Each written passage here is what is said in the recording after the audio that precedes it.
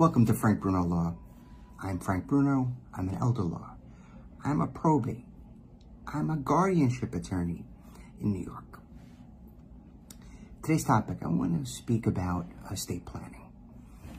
And something I was thinking about is that sometimes we put a plan for a client into place, and then they never use that plan, or the plan doesn't go as we thought it might. So, for example, a person leaves certain specific bequests, the sum of $50,000 to this person, and this property to that person, and even if it's their children or spouse or relatives. And then when the appointed time arrives, the house had already been sold. So there's no house to give. And money had been transferred to a trust, or it had been spent. So the $50,000 is no longer there. So sometimes the plan, as written, doesn't come to fruition because of circumstances, life events, things have changed, and the plan didn't keep pace. But I'd like to mention that's still okay, because in the period of time that from when the plan was written and executed and put into place, for that time period, from then all the way until, I don't know, 2 years, 10 years, 25 years later, the person had something in place that could have been effective until it no longer was. Sometimes I like to fracture sentences. What I mean by that is, in my example, I said that there was a house that might have been sold. Well, from the point in time that the will or the estate plan was prepared, was executed, was completely made valid and put into effect, if that house wasn't sold for many years, well, the entirety of that time, the plan was effective. It's only because people have free will and the ability, they're not stuck with what the will says, right? They didn't have to save that $50,000 to go to the nephew or the niece. They were able to spend it down to zero, right? Which is, we would like a person to have full autonomy to change their plan and to live their life. So the plan that we put into place should be a flexible plan. It should not be a plan that we are stuck with. Rather, it should be a plan that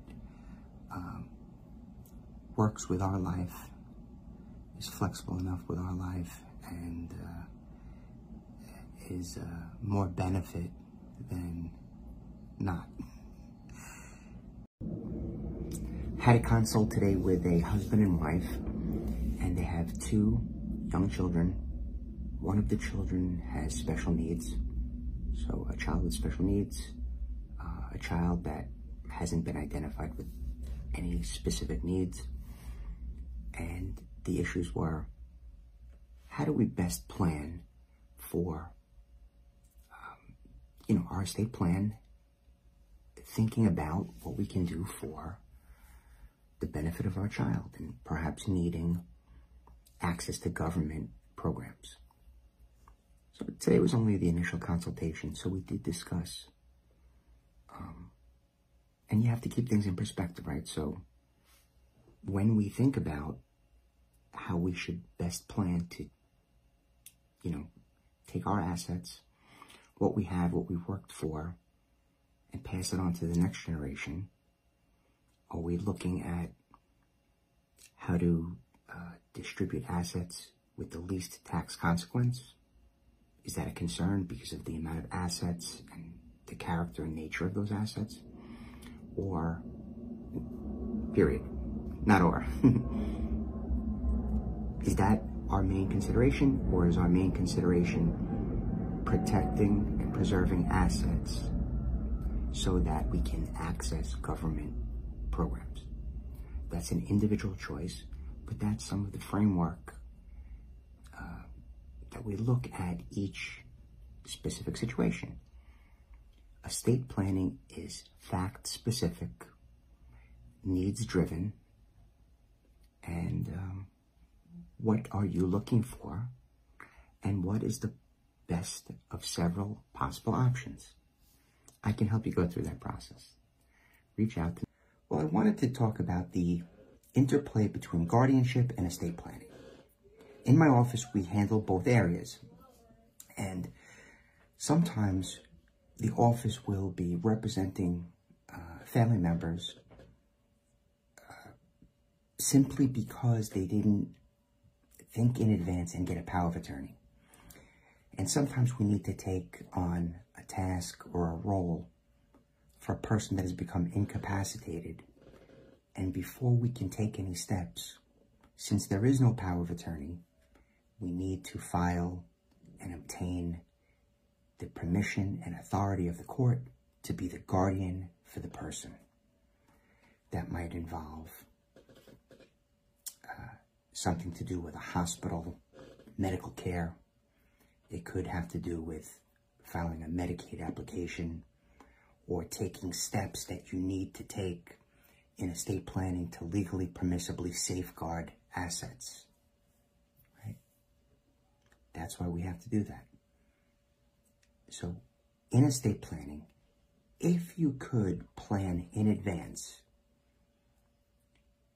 mostly, not all the time, but mostly you could avoid having to do a guardianship. Everybody needs an estate plan. So no matter what stage or age you're at, stage of life or age, your physical age, every person needs a plan. Now, we know that the unexpected can occur. The last 25 months have proven that a pandemic can come out of the blue. And I'm not even a doomsayer. We physically know, we know in our gut that this happened, right? So I'm not doomsaying anyone. I'm not even saying you need an elaborate plan, but you do need a plan.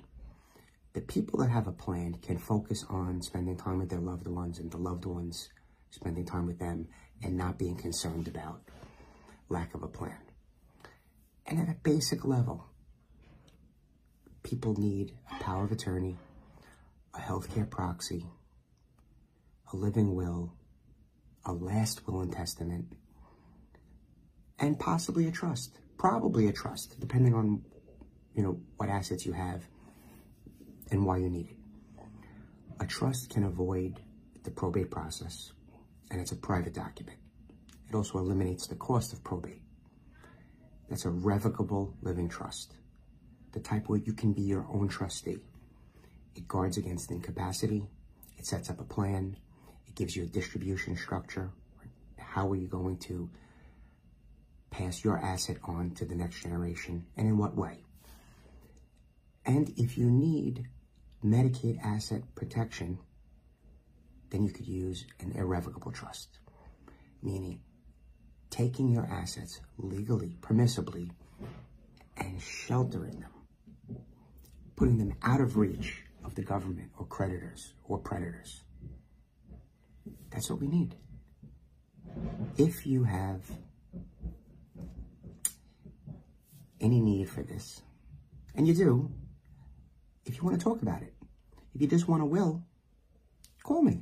Let's talk about why you should have a will, at the very least, or why you may need something more. And I'm not a, heavy sales. I'll give you the pros and cons of all of the methods that I employ, and you make the decision. Right? It's your life, your estate plan. It's what you want to do. It's your family. And I'm here to facilitate that. So if you'd like to speak about this, please give me a call. I'm going to riff a little bit. I was driving to a backyard family party. Did I fix my color? I was driving to a backyard family party today, and as I was driving, I thought of an idea for a video. And the idea was I came up with the title, and I figured I'd work through some ideas. And the idea was, the title is Estate Planning is a Gift for Your Family. And really I was thinking about peace of mind and the ability to know what your parents or your deceased loved one wanted you to do, or how that person wanted the family to, take care of things. And today, while I was at this family party, I was speaking to someone that shared with me a story that her father had passed away a number of years ago, and he was in the middle of a divorce from his second wife. So in this story, her mother and father were divorced, and he had been in a long-term marriage with his second partner, and they were in the middle of a divorce, and then he passed away. And because he passed away, and not having finalized the divorce and not having any will,